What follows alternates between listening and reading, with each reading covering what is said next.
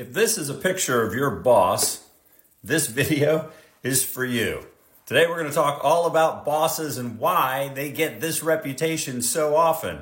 Because really, believe it or not, there might just be a little bit of perspective change going on that's causing the whole problem in the first place. Caveat here for a minute and say it is quite possible that you actually have a jackass boss, and if that's the case, there's really only one thing to do. Polish up the CV, start checking around and asking friends where there's a new position, and get yourself from point A to point B. But there are a few things about bosses that you should probably know first before you make your decision.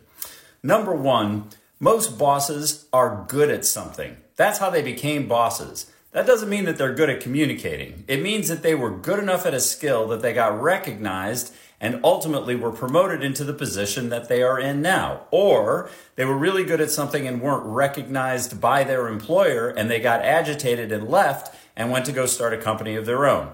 Notice at no point in time did any of this have anything to do with being able to communicate with anybody ever.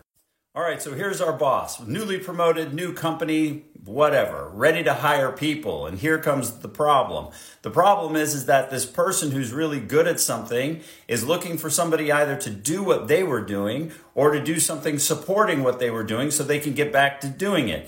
In either case, you have to realize that the concern and worry about that has put this person into an equal parts mix of frustration and abject terror. Frustration that they don't know how to communicate what it is that they feel their way through, but don't have any idea how to say out loud. And number two, are terrified both in the fact that they won't be able to get you to do the thing that they need you to do, or worse yet, that you will figure out that they don't know how to get you to do the thing it is that they need you to do. In either event, it's typically a recipe of disaster for both people involved, which is not good. So before you completely give up on your boss as being the worst person that ever lived and the biggest jackass you ever met, think about this. Your boss only hired the people on the team so that they could continue to make progress towards a goal. Now, most people who come into an environment as an employee have their own agenda, their own goal, and they're focused on that very heavily. That leaves a big gap between why the boss hired you in the first place and your goals to try to move your career forward.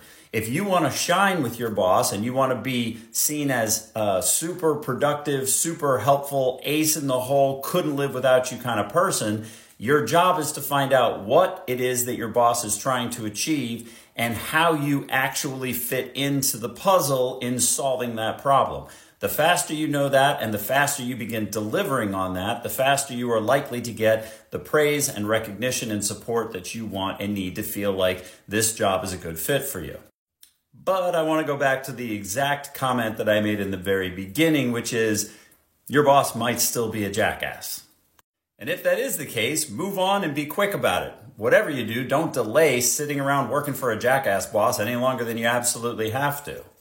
Or you might be really brave and go to your boss and say, hey, I think you and I are having a communication problem. This is what I'm trying to figure out. How can you better explain to me what it is that you're trying to get from me so that I can start being productive and you can stop seeing me as a problem?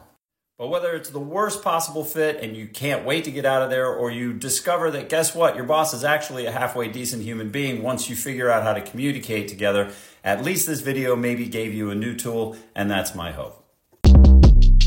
Shortcast Club.